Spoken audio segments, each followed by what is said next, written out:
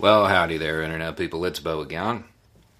So, today, we're going to talk about maybe setting a tougher goal than what's being imagined. And we're going to talk about something going on out in L.A., in Los Angeles, the city and the county. If you don't know, a federal judge just ordered the city and the county to find housing for all of the people without houses who currently live on Skid Row. This comes shortly after the mayor promised $1 billion to help address this issue. $1 billion. They said that they wanted to pursue strategies that could achieve measurable results. So they want to reduce it. So, in the city limits, you have 41,000 people without houses. 66,000 if you include the county as a whole. So we'll use the larger number.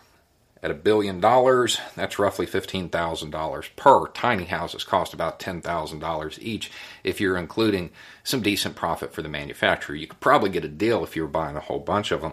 That would leave $5,000 per person, leave roughly $330 million left over to administrate whatever program was put into place to manage that. I mean, providing housing, eliminating the issue is certainly a measurable result.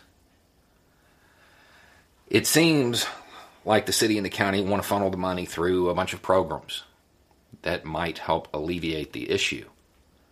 But when you have something that is measurable, when you have numbers, and you have $1 billion with which to work, you could probably actually solve the problem rather than just achieve measurable results. And to be super clear, this is not the most cost-effective way to do it. When you're talking about numbers that large, you would want to build a large facility.